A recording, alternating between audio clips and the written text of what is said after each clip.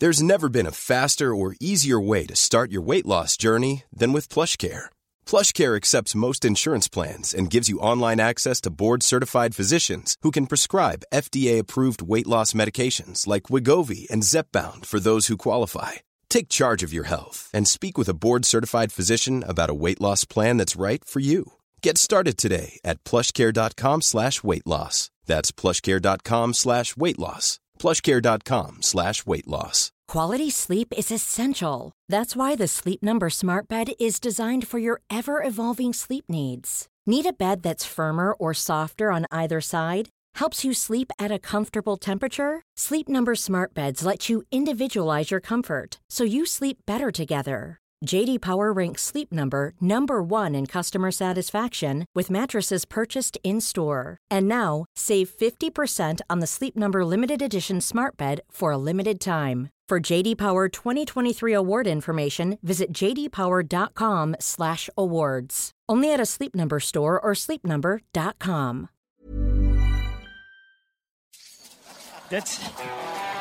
Yeah, they have asked for that, really.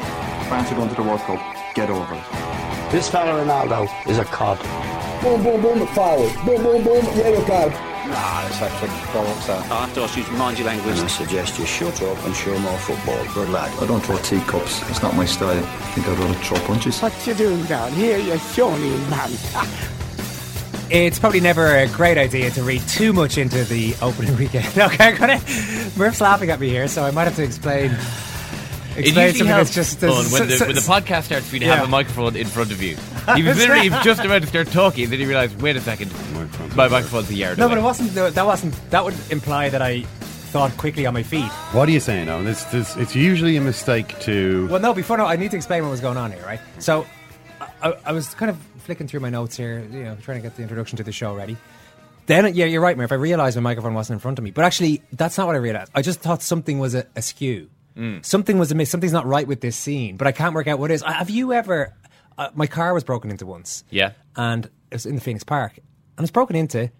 And I remember I had a bag. I know this is stupid. You shouldn't read, but I had a sports bag kind of on the in the passenger seat on the ground in front of the passenger seat, and that had been taken. And clearly the thing had been opened. I mean, it was like I'd obviously been broken into, but it took me 10 to 15 seconds for it to fully register. Yeah. Something that never happens. I had my car clamped and removed from where it was parked. I bet you kind of just couldn't believe it. You couldn't place. Took me a long. It was like, well, I definitely parked it there, but I was staring at the space where my car should have been for about 5 minutes before I realised, okay, it's probably been clamped and removed. Yeah. But in the meantime, I was like, well, let's think about all of the things that could have happened. Aliens could have taken my car. I could probably disregard that straight off the bat. Well, I really didn't know what was going on for a while, and just as I started to speak, I reached over, I lunged over. Ken is so professional, I didn't even notice because Ken's in the zone. But you noticed me lunge over, pick up my microphone, and begin to speak into it like I was holding it up in the air, like an old crooner. Oh yeah, maybe like a boxing commentator. Actually, I'm going to do it now. Maybe for. Actually, it's very heavy. I won't do it for the rest of the podcast. Don't. What was I going to say at the start again? I don't know. And you had something about how it was usually a mistake to do something. Yeah. I've done a new introduction now. We're just gone. Okay. To read something into. Okay. I was going to say there's never a great idea to read too much into the opening day of the Premier League season, but I can say without fear of contradiction, Leicester City are going to get relegated again. Arsene Wenger is getting sacked by March. But he's not. He's never going to get sacked. But he'll walk away. He'll walk away. More? Yeah. Okay. Go on. And Jurgen Klopp is going to piggyback his players all the way to the title. Yeah. They'll actually do a piggyback style celebration when they win it with 3 games to go and some away game at Bournemouth or something. What's the least likely of those 3 things to happen, Ken? The least likely. Leicester relegated, Liverpool title, and Arsene Wenger to not be the manager of Arsenal on April 2nd. I think Leicester relegated is the least likely. Don't know about that. No, yeah, surely it's the least likely. Yes, you're right. I don't see Leicester getting relegated. Is anyone seriously suggesting that? Yeah, well, they've got 0 points on the board so far. They're mired in a relegation dogfight. They are. They're not the only team with 0 points. Well, yeah, but I mean, goal difference can. A lot of things can change in goal difference between now and the end of the season. I don't know. I think they'll probably hang on. Although there are disturbing reports. Go on, get into them. In the Leicester Mercury of a foul stench overhanging the city of Leicester. I'm sorry. That was just a live update from the Leicester Mercury pinging to my computer, with the sound of which I've now turned off. That was... What are they saying now? They're saying the pong is not due to sewer problems. People are saying the smell is different to the normal muck-spreading whiff. It's never good when you have to clarify that it's a different kind of horrendous, offensive smell that you're smelling. We got used to the other one. Yetz Patel says Siston smells nasty this afternoon. And people can detect the odour in Kirby Frith. Megan Loach has noticed it in Birstall. Uwais Lorgat says the whiff can be smelt at Leicester Royal Infirmary. And Stephanie Howard says Glen Parva also stinks. One suggestion that has been put to the Mercury is that the smell could be human excrement being spread onto fields outside the city. Huh? Usually it's muck spreading in the fields, said one resident. Always done around this time of year. And because Leicester's a geographically small city with the countryside right in the doorstep, the smells carry across the city. Leicester City Council said they're trying to find out because they agree that it is a hard smell. No, but sorry, one of the explanations is that there's human excrement being spread around fields. So someone suggested. Somebody has gotten very excited in Leicester about the recent success. And that's no way to celebrate, in my book. This is essentially... Who here hasn't? I mean, at some stage or another. But I mean, as a general routine, rule. I mean, come on. The smell rising from the carcass of Leicester City's title repeat dream. Relegation dogfight. Imagine a beached whale somewhere washed up on the shore in some extremely hot country. That's what we're talking about here. At some pong, Ken. Did you see Jamie Vardy? We saw it last week. It was Wes Morgan being nutmegged by a player who also, in the same movement, jumped over him, and also losing out a fairly basic header in the 6-yard box. It's reversion to the mean on a Olympic level. Well, it's kind of oscillation way below the mean.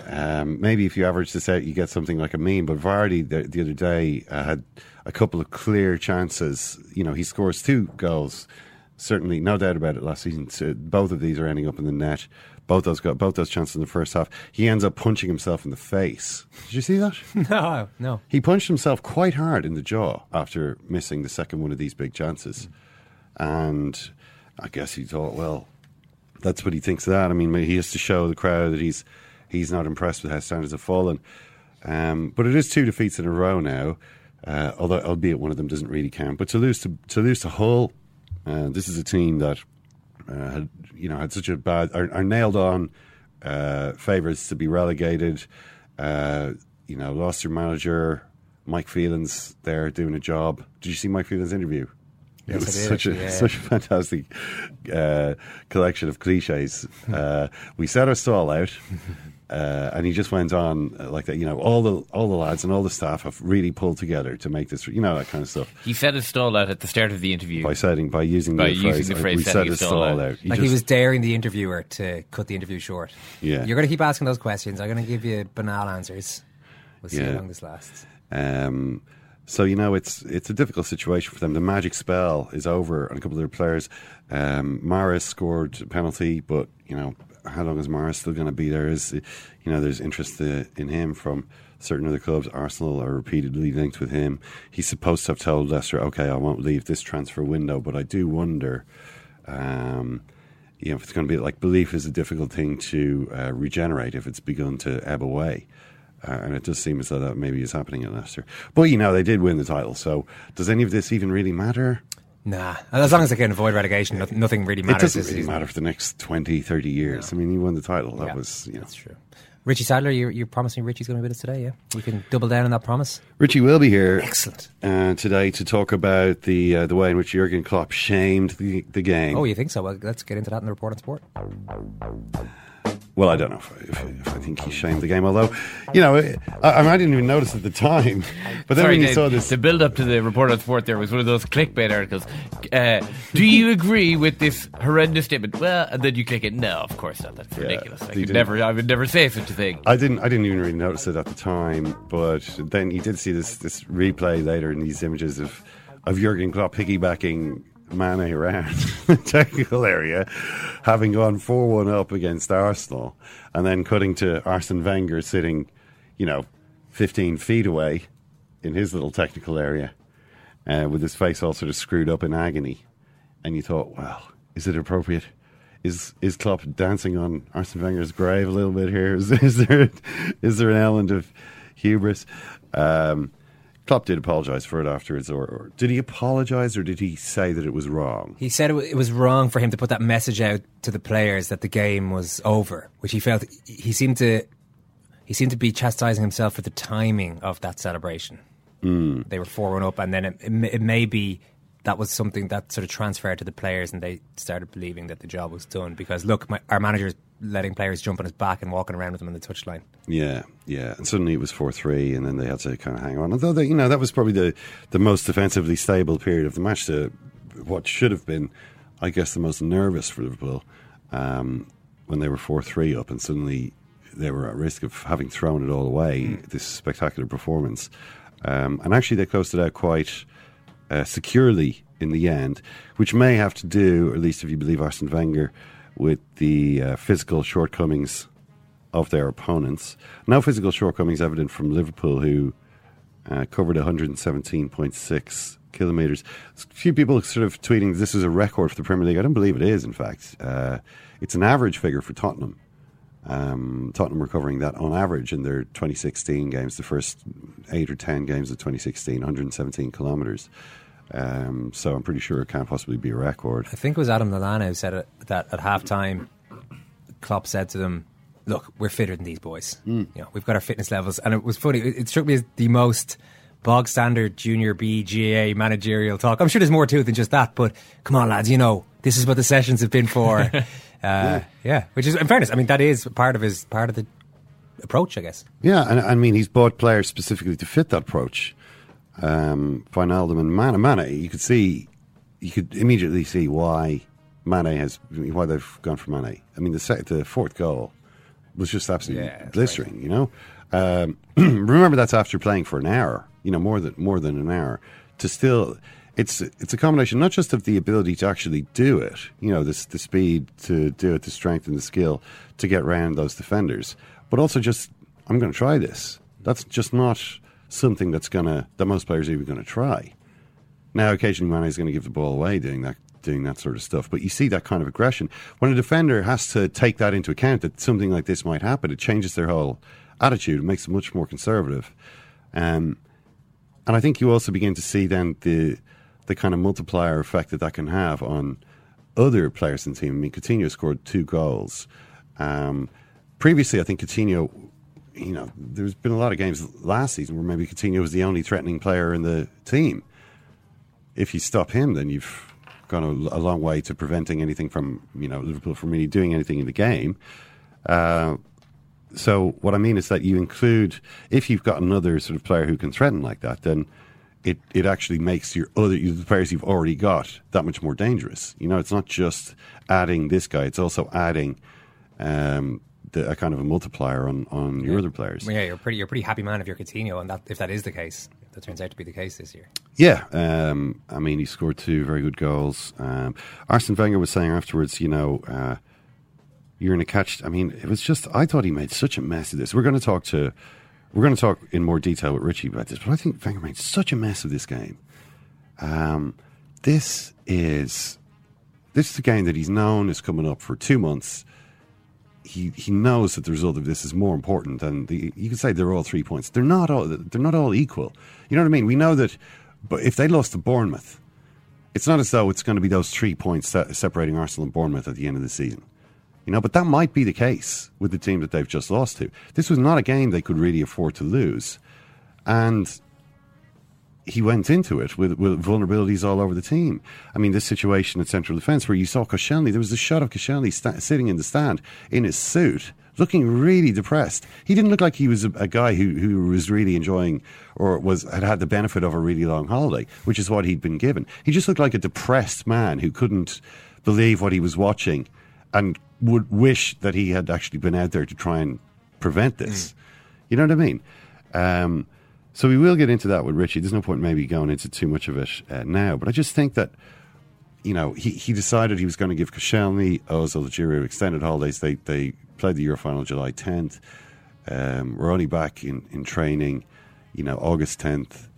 I think it was maybe August 9th. And so, and that was like an absolute, they had to have that amount of rest. Well, Emre Can played for Liverpool. He came on for them as a substitute. He'd been playing pre-season games against Barcelona. Ozil. Why can Ozil not do that? Maybe Ozil is a player who takes longer than average for his hunger to regenerate. Because Wenger talks about this in terms of hunger. He's not really talking physical tiredness. He's talking, it seems to be mental tiredness that he's worried about. I think maybe sometimes you need to demand a bit more from your players. At the end of it, they've lost these 3 points already. Who's their next game against? Oh, it's Leicester. Well, their team that really needs a win. And they're playing against Vardy, who, I suppose will have some kind of a point to prove to Arsenal, or at least the Arsenal supporters. So that's immediately even more difficult game than it would have been. So anyway, as I said, we'll get into it a bit later. Yeah, what about this Dalian Atkinson news today? It's nuts. This is just really, really bizarre news. Just for people who haven't heard the basics. So Dalian Atkinson, the former player of Aston Villa, Sheffield Wednesday, numerous other clubs, a man who anyone who watched football in the 90s will remember well. Yeah, really decent player in the 90s. Scored a goal of the season, once a 92 goal of the season, I think. He's died after being tasered by police near his father's home in Telford. So the details on this are not yet clear as to what exactly happened. But apparently Dalian Atkinson was in Telford, believed to have been... Telford is sort of, northwest of Birmingham. He's believed to have been visiting, excuse me, his 85-year-old father, Ernest. So West Mercia police said the force said officers fired a taser at about 1:30 a.m. on Monday after responding to reports of concerns for a person's safety. The man failed to respond to medical attention and was pronounced dead 90 minutes later. So this death, as it involved policemen, has immediately been referred to the Independent Police Complaints Commission. And so there will be an investigation into that. And until then, some of the parties to it, West Mercia Police, aren't saying anything about it. The IPCC statement says, at this stage, the IPCC is aware a taser was used on the man before he became ill. The ambulance service attended, but the man later died. So the question there, I suppose, would be, did the fact that Dalian Atkinson became ill have something to do with the fact that he'd recently been tasered? In other words, subjected to an electric shock of 50,000 volts. So you've got people talking about this. Neighbours around there saying Matthew Bothwell is quoted in the Guardian. Every time he'd come, he'd have crowds around him. It's a close-knit community. I can't bear to think what his family are going through. Tina Bothwell said he's loving carrying, got on with everybody in the street. He always got on with the kids because they absolutely loved his car. He drove a Porsche, apparently. Another resident said Atkinson appeared to be almost staggering in the street before he was tasered. She said, Paula Quinn said, Atkinson went down like a lead balloon after being hit by the taser. I heard shouting and something smashing, which is what alerted me to look out of the window. I'm feeling a bit sick knowing that the poor lad has passed. I don't care what anybody has done. Nobody deserves to die as a result of something like that. So that's right. That the onlooker, did she say she saw him being tasered, or just the after effects of it? She said that she saw it basically because she looked out the window after hearing shouting and something smashing. So she then saw him. She said he went down like a lead balloon after being hit by the taser. Yeah. So look, I'm sure the details of this, exactly why the police were called, why they felt the need to taser Dalian Atkinson, what was going on. It's crazy. It's one of those, because you said it earlier, and it was one of those things that you just assume, what? Like that it's too unbelievable to be a real story. I saw it and I assumed it was a fake story. I mean, that there are these kind of fake accounts. I mean, there was the whole Forest Echo News thing during the Euros, and I think Twitter took a lot of those accounts offline because they were just spreading like fake information. Things like, for instance, there was one of the accounts tweeting that there was a plane crash en route to Egypt, and the account had basically claimed Air Canada's agent has confirmed he was among the passengers in the plane. This kind of thing. Yeah. Like just flat out kind of lies, like which you just... So you see this, Dalian Atkinson has been tasered to death by police. You see that and you think, what? Yeah.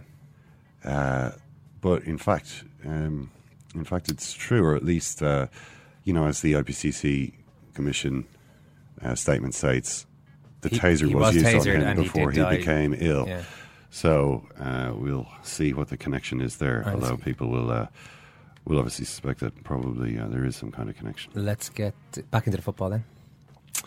So Pep Guardiola's first game as Manchester City manager ended in victory over David Moyes' Sunderland. But a lot of the kind of talk about this was to do with players who weren't even on the field. And there were big players missing from the squad. Yaya Toure, Samir Nasri, Eliakim Mangala and Wilfred Boney, all not in the matchday squad. And Joe Hart. Oh, I can see this. Did you see the little smile? Yeah.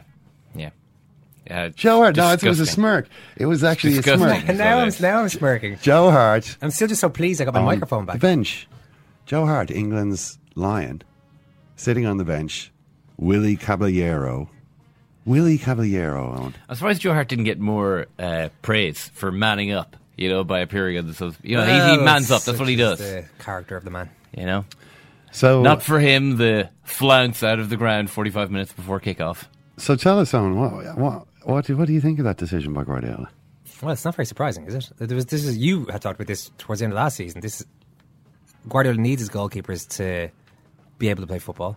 And I don't think Joe Hart is by any means the worst with the ball at his feet, but he's also probably not the best. So regardless of how great a shot stopper he potentially could be, I don't think he'd be Guardiola's type of goalkeeper. And I think we've established my thoughts on his general goalkeeping abilities. I don't think Joe Hart is very good. Yeah. So that'd be my main concern with Joe Hart. No, you don't think he's very good. That's true. And you have been consistent on that. And it appears that you are joined in the Joe Hart Skeptic Corner by his new manager, Pep Guardiola. So there was a few things about this. I mean, first of all, the City fans are apparently chanting something along the lines of, if you sell Super Joe Hart, you'll have a riot on your hands. Unlikely. Unlikely to be a full-scale riot. But it is interesting, isn't it, how this guy just comes into the club and selects the England national goalkeeper who has been there for all the trophies that they've won over the last few years and says, well, you're obviously not good enough for a start. And just cuts him immediately. Some of the papers report, some training drill they did out in China where Guardiola and the coaching staff are doing a drill where they pass the ball back to the goalkeeper. The goalkeeper has to transfer from his left to his right foot and then chip it to a teammate who's out on the right side. Let's see how you. Let's see if you're good enough to do this skill. And apparently, Joe Hart's passing out to the player on the right was quite accurate. He was dropping it in, not exactly John Barnes with the Lucasade Sport into the bin kind of thing, but he was dropping it into the right area. Yeah, he was hitting a good area. The problem was that when they passed the ball back to him, his action in controlling it with the left and transferring it to the right was so wooden that Guardiola and his staff were double over laughing. I may have embellished. Laughing. Come on, it's quite serious. I couldn't resist adding some dishonest. I was dishonest. The end of that wasn't true. Ken, you're misrepresenting the truth. I don't think... Apologise to the listeners. They were not laughing. They're too professional to do that. But they did think that there was something a little less than flowing about that action.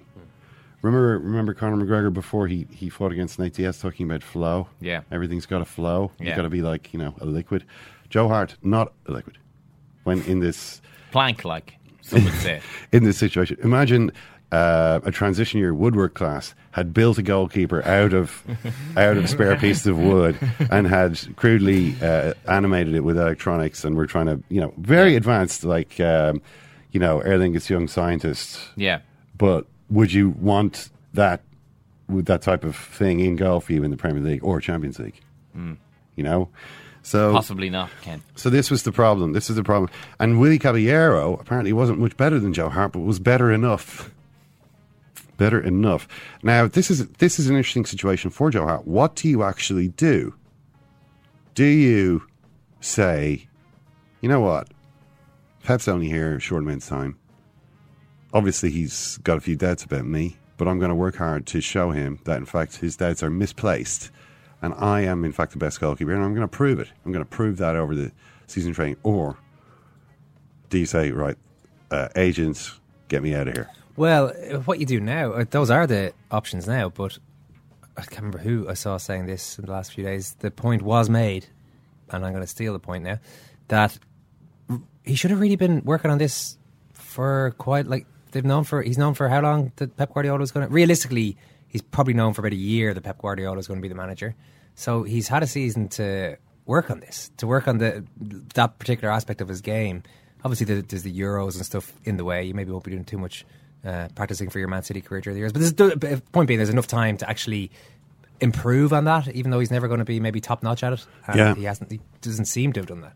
Well, maybe he has. Maybe he's done a little bit, but evidently not enough to impress Pep Guardiola, who's a difficult man to impress. And Guardiola linked with goalkeepers like Marc-Andre ter Stegen from Barcelona, who's actually injured at the moment, and even Rui Patricio.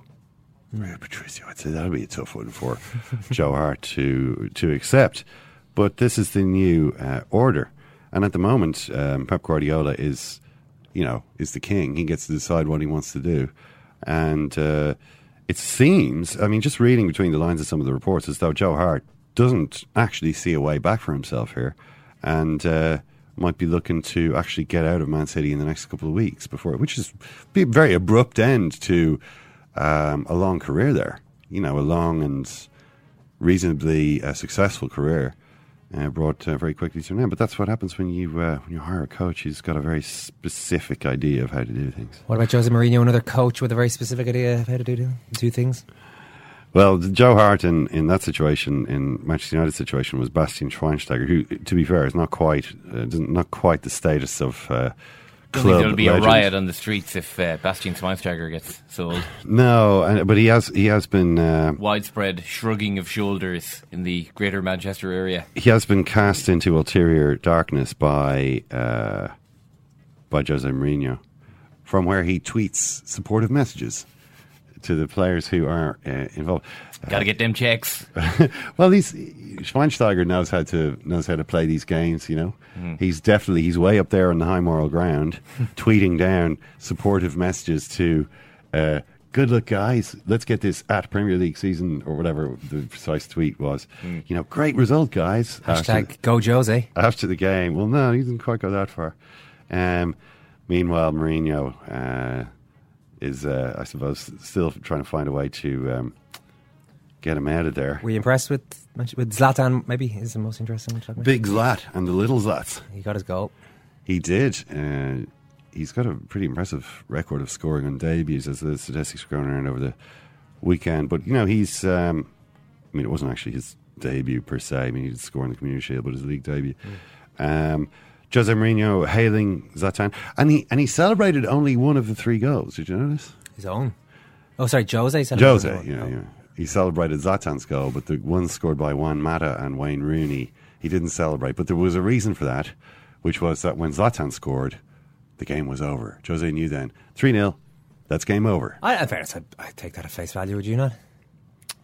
Jose's strange. There are times they score a goal and he manages to not remotely... Why? You've got knowing looks to each other there. No. No, okay. I don't know. I thought I was making some point. You know something that I don't know about this. But, it seemed like Jose can turn it on and off. I don't know if he was withholding celebration for Juan Mata just because we all think he wants to drum him out of there. Well, you think that he might have been? I don't know. I couldn't say. Yeah. 3. If 3 is the point at which the game is won, then maybe we have to let off Jurgen Klopp. As it was 4-1. You're basically entitled to do what all you bets want. are off once your team goes 3-0 up. But Mourinho, talking a lot about Zlatan afterwards, the golden ball was there, but it was always going to 2 guys with a better political entourage. So Mourinho he's talking about Lionel Messi and Cristiano Ronaldo. He says that the only reason Zlatan Ibrahimovic didn't win the golden ball in this time that they've been winning it, which is to say since 2008, nearly a decade, is because they have a better political entourage. It's incredible this man never won the golden ball. The reason he's never won the golden ball is because he's never actually been the best player in the world. Nobody could really have made the case for him being the best player in the world. You could make the case for him being on the podium. That's a... In the conversation. Okay. In the conversation. And he usually, in fairness, he was always on the short list. I mean, most of those years, I imagine Ibrahimovic was appearing on the short list. But clearly he's not going to win it. He's just not quite in that. He's just one of the next rank of players who aren't quite Messi or Ronaldo. I mean, that's reasonable. And he's probably been ahead of that rank at various times. Although there's arguments there, so some people might say Iniesta and Xavi and these guys might have been the third best player for... Well, Iniesta has been on the podium, hasn't he? I think Xavi has, you know. They did win the World Cup as well, though. You know, that was kind of... Yeah. That always does play into it. His table for meals is surrounded by kids. Luke Shaw, Marcus Rashford. They're the guys with him at the table. He knows what he can be for them. Forget that he's 34. The body and mentality is not 34. It is 34. It is 34. The body is, the mentality. The mentality, I suppose, is probably 34 as well. I mean, he is. It's a fact. You know, that's the age he is. He does seem to have taken good care of himself. But you know, there's a lot of games in the season. The other news regarding Manchester United is that it looks as though Jose Fonte may, in fact, be arriving. This being the 32-year-old Southampton and Portugal defender, right, which would bump up the George Mendes count a little bit at Manchester United. We had, you know, we know that Mourinho has signed plenty of George Mendes players before in the past. On this occasion, with the need for defensive cover and the fact the player wants to join, maybe it's a deal that makes sense for Manchester United.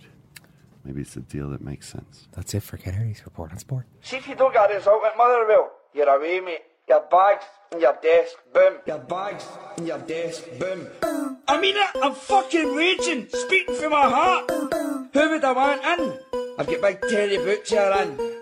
Mr. Tate, how you doing? Not too good after tonight. You got the job on the technicality of a legend who recommended you. Take no beat, I take no beat, I take no beat. Just so what's up, don't gotta get so deep. You know me, but I can't know me. I can't know me, I can't know me. I can't know me. You have lost the fans tonight. You don't deserve the fans. Listen to fans. You need to fucking work on it. You are nothing, you are a fool, and you are a waste of time. Good night. Oh, the Guinness Book of Records stuff. Get a grip! He's the biggest fool in Manchester. Alright, the Premier League season is back, which means Richie's back. Lads, how you doing? Richie, how are you? I'm marvellous. Yeah, great. Better than Arsene Wenger, I would imagine, who has been booed off. Well, his team got booed off after the first game of the season, conceded 4 goals. Should the fans be a little bit more patient with Wenger? Is it a bit of a... I don't know, have they jumped the gun a little bit, the Arsenal supporters? It's kind of deja vu really here in the conversation we're about to have, or even the question you just asked there. It's not for kind of new failings that he's been criticised. It's just a familiarity. The transfer inactivity over the summer, capitulation. Did they concede 4 goals in 18 minutes or something, was it? Like that kind of thing, and just the same kind of performance. I don't think they're jumping the gun. I know it's the first day of the season, but these are complaints and gripes that they've been having for a long, long, long time. And I think Wenger knows it at this stage, and it's his last year of his contract. I hope it doesn't for him, because he possibly deserves better, but it could turn into kind of a kind of ugly long goodbye for him. They did come second last year. I know, and that's his best defence. He can turn around and say, well, the club's strategy or my business in the transfer market, if you're going to judge anyone simply by the end of season position, which is what we do, you can say, well, you know, we outgunned them all bar Leicester, and Leicester's still kind of inexplainable. So he's right maybe to stick to his guns in that sense, but also I think the Arsenal fans are totally legitimate to be tearing their hair out at this stage. What do you make of the fact that, well, first of all, what do you think in general of the principle of giving players longer holidays than usual or long holidays after international tournaments? First of all, I think it depends on the player. There are some players that will require longer than others, recover quicker from injuries for others, or suffer from fatigue quicker. And obviously some tournaments, the Euros finished at different times for each of the players you're talking about, the Arsenal ones, but this is about whether or not, was it Ozil, Koscielny and Giroud all were given breaks. But you would do that anyway. I think Wenger would know enough, and all the clubs would know that if you rush a player back, what happened to Ramsey could have been linked to the length of time he had to recover from the Euros. But you risk losing him. So you suffer. Wenger explained it quite simply after the game. He said, you're in a catch-22. If you rest them, you've got to do without them. If you bring them back, you risk injuring them. So it's kind of a no-win situation, unless, of course, you win the matches in which they're not playing, which is the biggest failing from Arsenal at the moment. But what's so draining about an international tournament? I mean, I think it's unlikely. It seems unlikely to me that it's simply playing a few matches last month. It's more that you were in this thing for several weeks, which, you know, was kind of out of your usual routine. Oh, if you're in that French camp in particular, there's a lot of stresses on that, I would imagine. You're at the centre of this tournament in your home country, you make it to the final, you have a couple of blips along the way, you lose the final. Psychologically, I would have thought that would drain you quite a lot. You know, if you have a stressful time at work, you generally, it's nice to have a little bit of time off. And I presume that applies to footballers as much as anyone else. Even going back to the opening night when France won with the late goal, was probably in tears. And he mentioned afterwards, you know, the emotional energy that was in the squad and the kind of pressure and the intensity of being a France player in a tournament held in France. So, but it's on the back of a long season as well. Like, it's not like they had a long break, then just got together for 6 or 7 weeks. And then they're kind of weighing up to, well, how much does my body or my mind need to rest? I think it's a call of each manager, because he'll be aware of things that we're not from this distance aware of. Some players just are dying to get back in, and the rest have no use for them, and others need it because they get injured and they're sluggish, and then you've got a sluggish injured player at the start of a season where there is no possibility of a rest until next May. It just seems so dogmatic to me, though. I mean, first of all, say Anthony Martial, he played for France in the Euros. He played in the final. That was his only appearance, was it? No, he had a couple of subs. I mean, he wasn't on the pitch much, but he was in the squad. He went through the whole experience. He was playing for Man United on Sunday, 85 minutes. Cedric Suarez played for Portugal. Was playing for Southampton. Koscielny, Giroud, and Ozil not, but also Ramsey played. Yeah.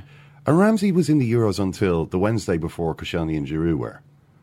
So how come he's back and fit and they're not? This is the thing I don't understand, is that Wenger had a situation where he had nobody who could really play central defence, and no senior central defender. You have to say to Koscielny at that point, listen, I know we talked about the holiday situation, but you can see what's going on here, so I need you for this. I think that's down to then the strength of his principles. Like, why are you giving a player rest? Just because you think he might benefit from it, or do you think it's absolutely crucial given the work he's put in over the summer, and if we want him to perform in the way we do over the season, he's going to need this? Now, if you staunchly believe that, and that's a view you have, it shouldn't matter then what happens to other people, because you're still of the view that, to use Koscielny here, Koscielny needs X amount of weeks rest. He needs to train X amount of consecutive days before he's even contention to play a competitive game. And if he hasn't had that, then we're not going to consider him. So it just looks terrible because they lost, and particularly in the way in which it is terrible. Yeah, it is. I mean, Ramsey, for instance, is the player who... Well, he missed the semis, wasn't he? Suspended for the semis for a while. He was suspended, but, you know, he didn't. It's not like he left the Wales squad. He was still there. And then he was there doing the bus procession and all that kind of stuff. It was a pretty strange, crazy, epic summer for Aaron Ramsey, I'd say. Yeah. You know, if anyone needed a holiday to get over what he'd just been through, it was probably him. I mean, he got one, but Wenger seems to make the decision based on the fact that he was suspended for that match. He can come back in. Like Ozil was only in to the semis as well. He's still off, or, you know, came back to training last week.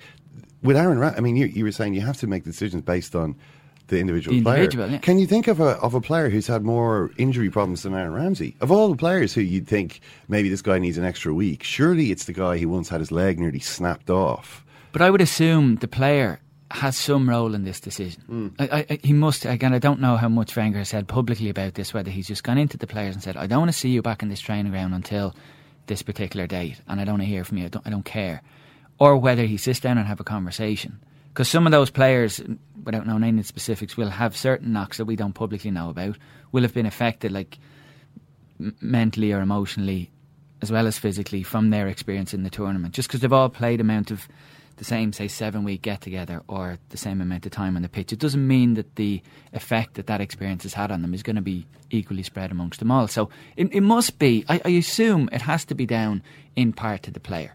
Yeah. If a player is busting a gut to play, doesn't feel anything wrong, it would just seem odd if Wenger would overrule them. I'll tell you who looks like they needed, certainly yesterday, looked like they need a holiday. Pause for suspense. Arsene Wenger can. Arsene Wenger looks to me like he needs a holiday. Did you see his interview after the match? Yeah. Okay, you've just lost 4-3. Fair enough. It's not a good start to the season, but Jesus, show a bit of fight or life or something. He was just miserable in a. I would be very annoyed if I was an Arsenal fan looking at that interview. At one point, he's asked, "Oh, so you're going to buy players?" Yes, we've been trying to sign players. We will continue to try to sign players. Well, is it a bit desperate now? Arsene, desperate, yeah. And he said, "Well, yes, you could." Well, he said, but he kind of he did concede it first. He conceded that he will have to pay above the odds. Like he said, "Well, we have paid too much in the past. We will sort of do it again." It's like, this is just really weird. Like, I don't know what I'm expecting necessarily, but even if he has a pop back at the interviewer, or just says, "Look, I'm looking at Wenger there and thinking, okay, maybe the Arsenal fans are within their rights, because he didn't look to me like he's this sort of full of life leader that they need." Imagine what it would be like, though. You know what I mean? For him in that situation, it's like, imagine what it would be like to have gone through that second half, sitting there on that bench with the whole place going crazy. And people behind you can hear people behind you screaming at you. You know, it's not just the end. It's not like everyone waits until the final whistle and then lets it all out in one big belch of hatred. It's constant. Like, how can anyone sort of shrug that off? I can understand him not being in. You're the right probably mood. hearing individual comments as well. Oh yeah, because you're getting that big booing at the end, and that's maybe well, screw you guys. But I'm sure he's hearing individual comments from tailored. Yeah, I saw someone's tweet actually that the stewards, I think, had to intervene around the dugout because the abuse was getting so vicious at one point. Yeah. But it did after that interview. You just think, Jesus, that man needs a hug. Like he was so he was so low, he was so deflated, and then the question came in and said, "Does this result put you under even more pressure?" And just goes, "Well, I don't know what you mean by that question." But he's going to get that all season now. That's going to be it. It's going to be, in as many roundabout ways as possible, interviewers are going to be asking, "Are you the problem here?" It is frustrating though, because I don't understand he's got double standards all over the place. How can he complain about Arsenal being forced to pay too much for a player? Everyone at Arsenal is paying too much for everything. Everyone who's sitting there in the seat has paid too much for that seat. Arsenal are charging. It's like, well, it's the market. That's their defence. It's the market. That's the going rate. That's what it costs. And then they quibble over having to pay an English tax because every club in Europe knows that the English clubs just got this lottery win. From their crazy TV companies. I mean, it makes no sense to do that. Where do you go with that logic if you stick to it? Is you going to say, well, because they're always going to be the seventh biggest revenue of all the clubs in the world, I think, the second biggest stadium in England.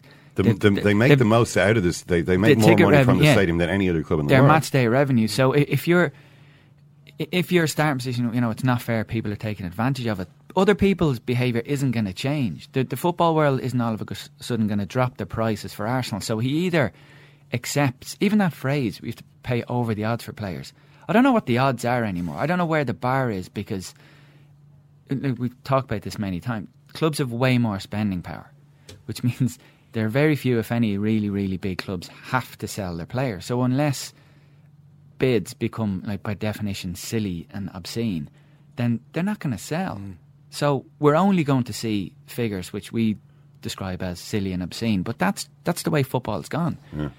There was a couple of points sort of arising from it then. The fact that he decided, Koscielny needs that extra, 4 days.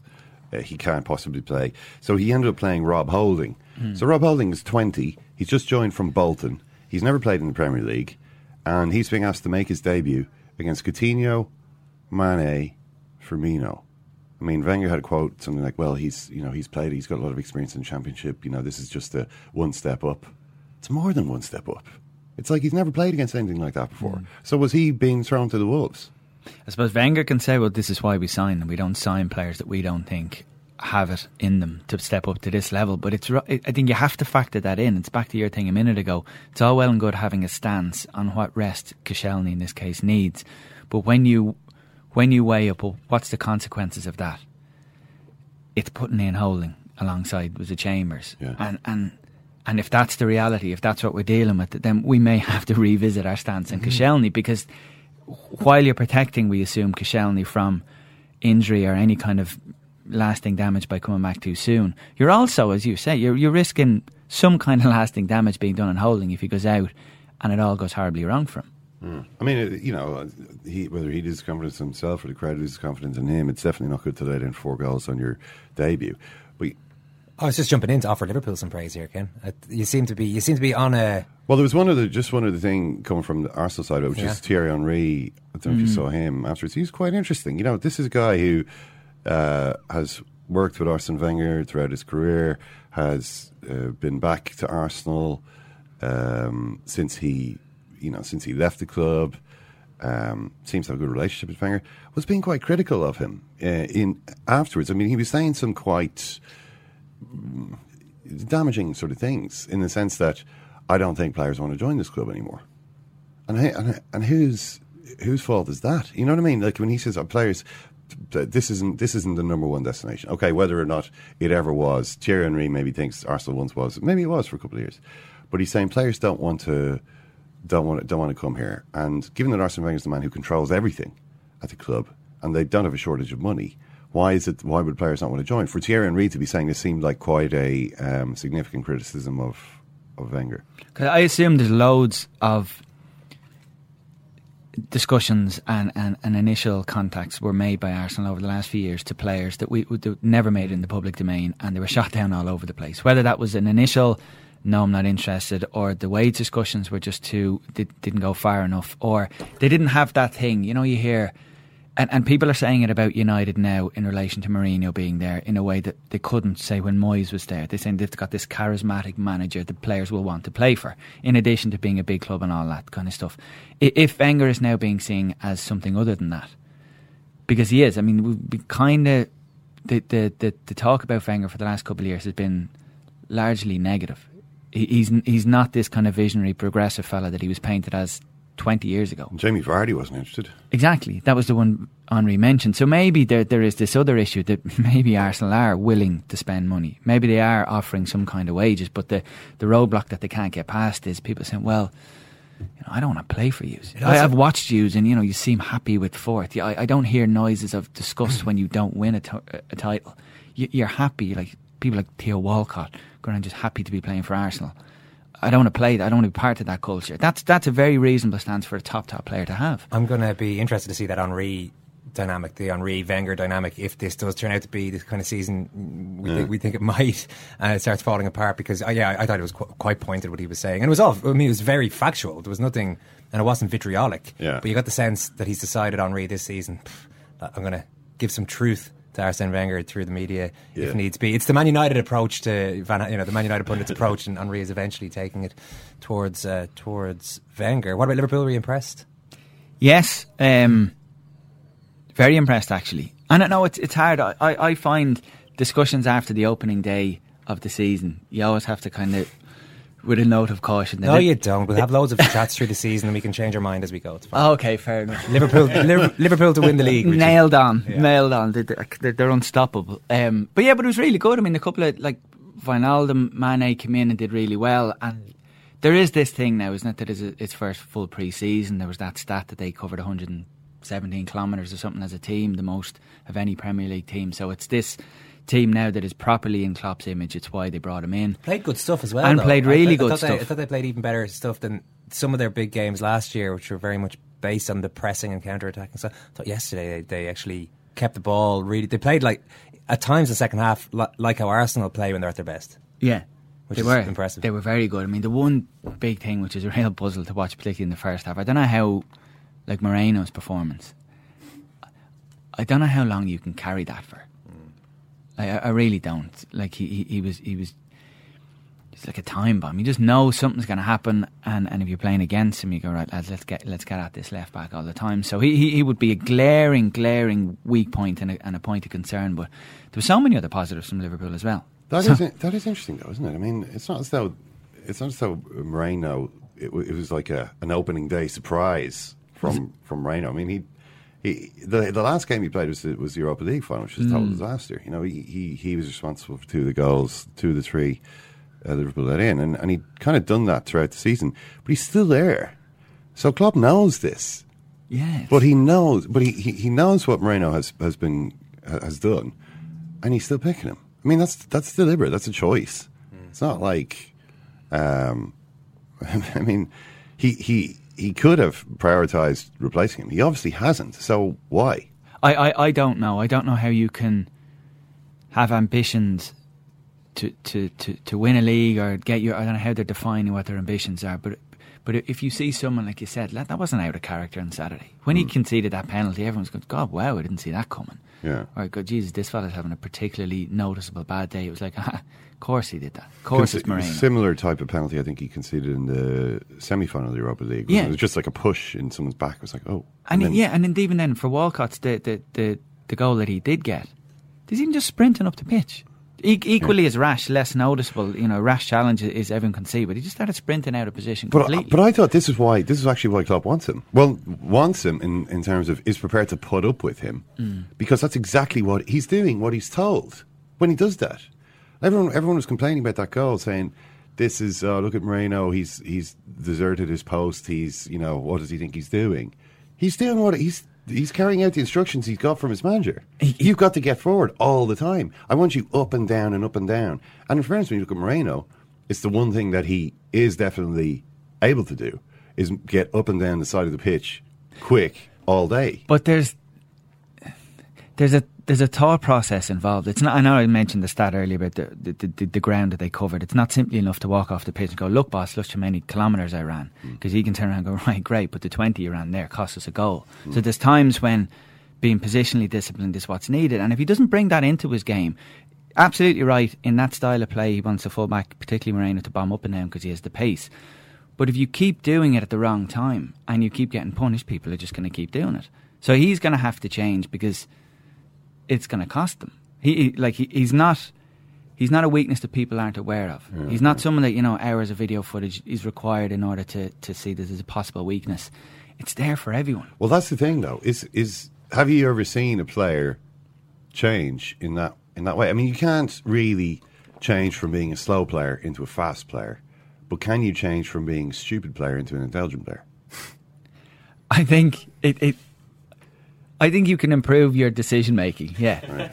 I'll answer it like that because I mean it's there. If a forceful manager, if you just keep on at him, and sit him in front of videos, show him how he's playing, embarrass him continuously in training, stop training matches every day. No, look, you've done it again, you effing clown.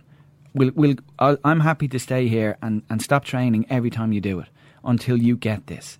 Like every position, every player, you can do that. It's just continuous repetition, and there's all sorts of different styles of management that can be used, but it's repetition. If you constantly tell a fella he's making the same mistake and these are the consequences of you doing the thing you're doing, next step here for me is you're going to be sat on the bench, and the one after that is you're going to be sold, or you're playing in the 21s, or you're training with the kids, whatever.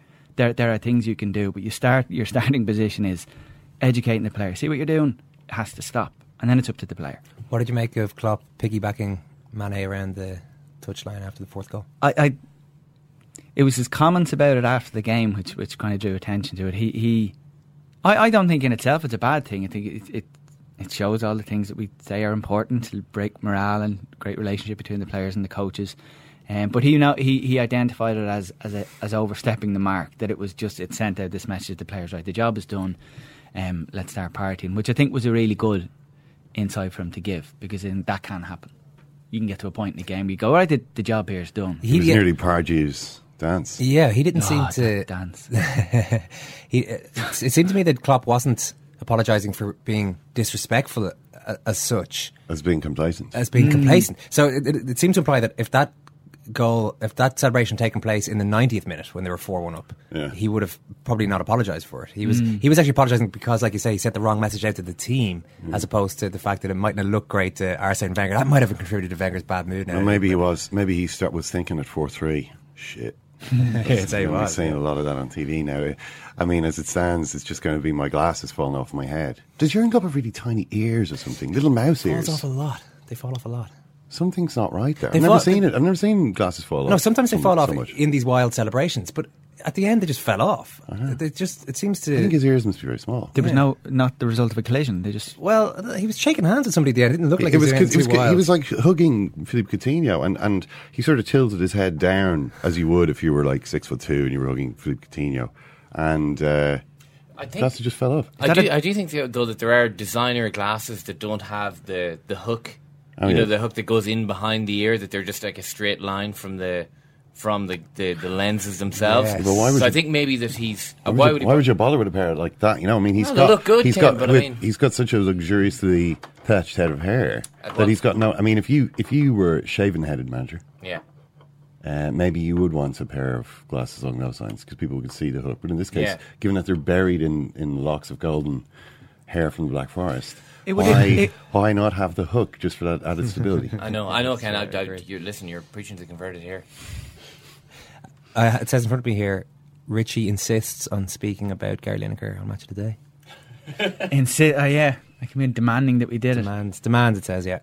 I actually listened to your radio show yesterday. It was interesting, Ken, and you're throwing out the question as to whether Lineker looking as good as he did was worth the work required to look that good. Yeah. Whether the reward was enough.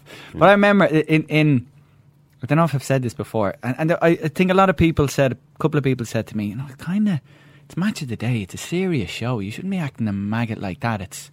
That's more of a kind of away from match of the Day 2 kind of it's vibe. something like, but not Match of the Day. But maybe even Football Focus. Focus. Why? This is a great institution. Gary Lineker is merely the custodian of the flame of Match of the Day. He is not Match of the Day, and yet here he was subjecting that cultural institution to like this, banter with him at the centre of it. I mean, was that right?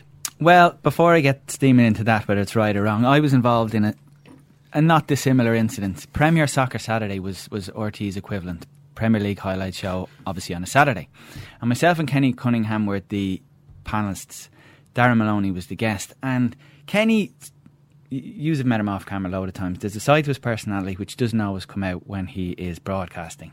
So we were down in the makeup area, and he happened to notice in the wardrobe area, which was adjoining it, there was these massive costumes of big furry animals. Right. So one was Pink Panther, one was a big panda. So Kenny goes, Richie, come on, let's put one of these on each and just stroll down into the studio and say nothing. Now, this is the kind of wacky humour Kenny was up to this day, and I thought, God, really? So we did that. So we walked into the studio. I think I'm the big panda, Kenny's the panda, Pink Panther. So we sit in the studio, and then the producer comes over and said, actually, lads, can you put them back on? We just want to take a still of it and maybe use it down the road for a competition. It then escalated to Kenny going, why don't we wear it on air when the programme starts? And I kind of laughed, like you were just laughing there, going, oh, he's not surely. So we did. So when the cameras came on, Dara said hello. And I said, joining me this evening a panel, Kenny and Richie will be here to share their views.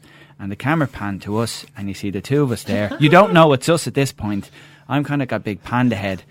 He's Pink Panther, and we're just kind of nodding away as in, yeah, we're here to give our views. And then the camera then cuts to the opening game, and when it came back, we'd removed the panda head and Pink Panther head. Were you still wearing the panda and Pink Panther outfit? No, we were wearing suits, so the only thing we were covering was our head. Now, I wouldn't normally, if you asked me to put on a silly hat, I wouldn't have done it because you would have seen my embarrassed face. There's just going to be a photo of that. But I'm amazed it got absolutely no coverage whatsoever. What year was this? What year did this happen? We're talking pre-Twitter anyway. Pre-Twitter, yes. Pre-Twitter, I think it's 08, 09. 08, 09? Well, no. When did I start doing them? I don't know. 10 or 11 maybe. Well, that's 10 or 11. It's relatively recently. Smartphones. I think we can go and have a look. That's the age of pausing the TV and taking a photograph of it. Yeah. There was no reaction. Hang on. Nothing whatsoever. I remember that there is an internal meeting in RT every Wednesday where they kind of just reflect on the previous week's sporting output, and it's in the sports department.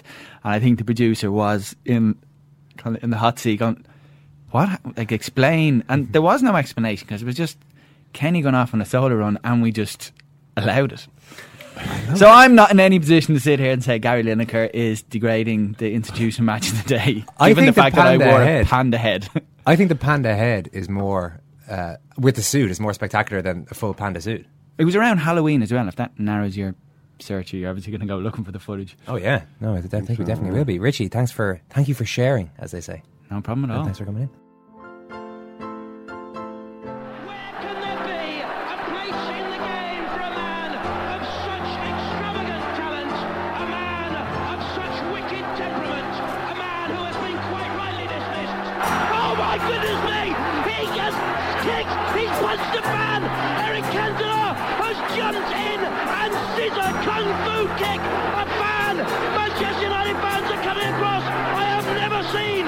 Disgraceful an incident as that in all my years in football.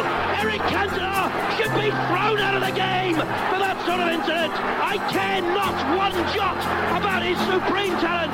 He launched himself 6 feet into the crowd and kung fu kicked a supporter. Murph, for somebody who once dressed as Mick Galway's sister live on TV, amongst other things, yes. I can see that your admiration for Richie is just shot through the roof there. Well, my admiration for Mr. Sadlier is always sky high. My admiration for Kenny Cunningham, that has definitely taken a great leap forward. I think Kenny Cunningham. Richie was saying that he doesn't feel that side of Kenny's personality always comes through, and that maybe was true for a while. I think we've seen enough of Kenny over the years to know that while the Cunningham-Dunphy dynamic didn't quite bring out the best in either man. Yes. The Cunningham with anyone else dynamic usually shows him to be quite a warm guy who has a nice wit and humour. I mean, I just didn't see him as a, stand-up kind of Pink Panther. Yeah. Head no, I didn't think it was going to be costume wearing kind of guy. But there you go. Big night for Irish football on Wednesday, Ken. Yes, this is Dundalk against Legia Warsaw, which is the first leg of the Champions League playoff, and win this, they get into the group stage of the Champions League. Pretty amazing. Yeah. So this is obviously at the Aviva. You can still get tickets. Tickets are between €5 for kids and €30, but most of them are about 15. Well, Category 1, €30. Tickets for 15 for Dundalk supporters. And there are tickets also available for €10. So pretty decent prices, actually, to see Champions League football in Dublin, which doesn't happen too often. Yeah, right. Good idea to keep them low as well. Yeah, absolutely. So hopefully there's a big crowd and a good result. Martin O'Neill has offered his support. I don't know if you saw the clip after. I did. I did, yeah. Yeah, he went in.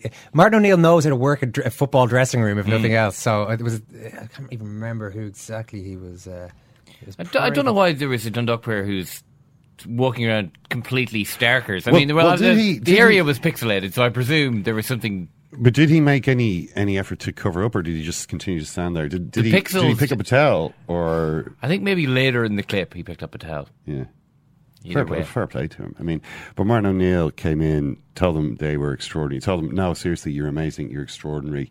Then cracked a gag about one of them being able to pass the ball. It was Stephen O'Donnell, yeah, because it was hard to see who exactly he was pointing to, but then afterwards he was talking about the inspirational skipper. Yeah, yeah. And as soon as you learn to pass it, it was like everyone was blushing with the praise that Martin O'Neill was giving out, and then he just expertly just pricked it with that dash of irreverence. Well, best of luck to Dundalk. We'll be talking about that loads on Thursday, I'm sure. We have got another podcast out today, including a chat with Ewan McKenna, who put Mo Farah in an awkward enough position at the press conference after Farah's 10,000 metres gold on Saturday night in Rio. There's a lot of Olympics talk in that. There's also a great hurling chat after the biggest hurling weekend, probably most dramatic in quite a few years, I would say. Thanks very much, Ken. Thank you too, Owen. Thanks, Murph. Thank you, Owen. Thank you, Ken. Thanks very much for listening. We will talk to you very soon. Take care.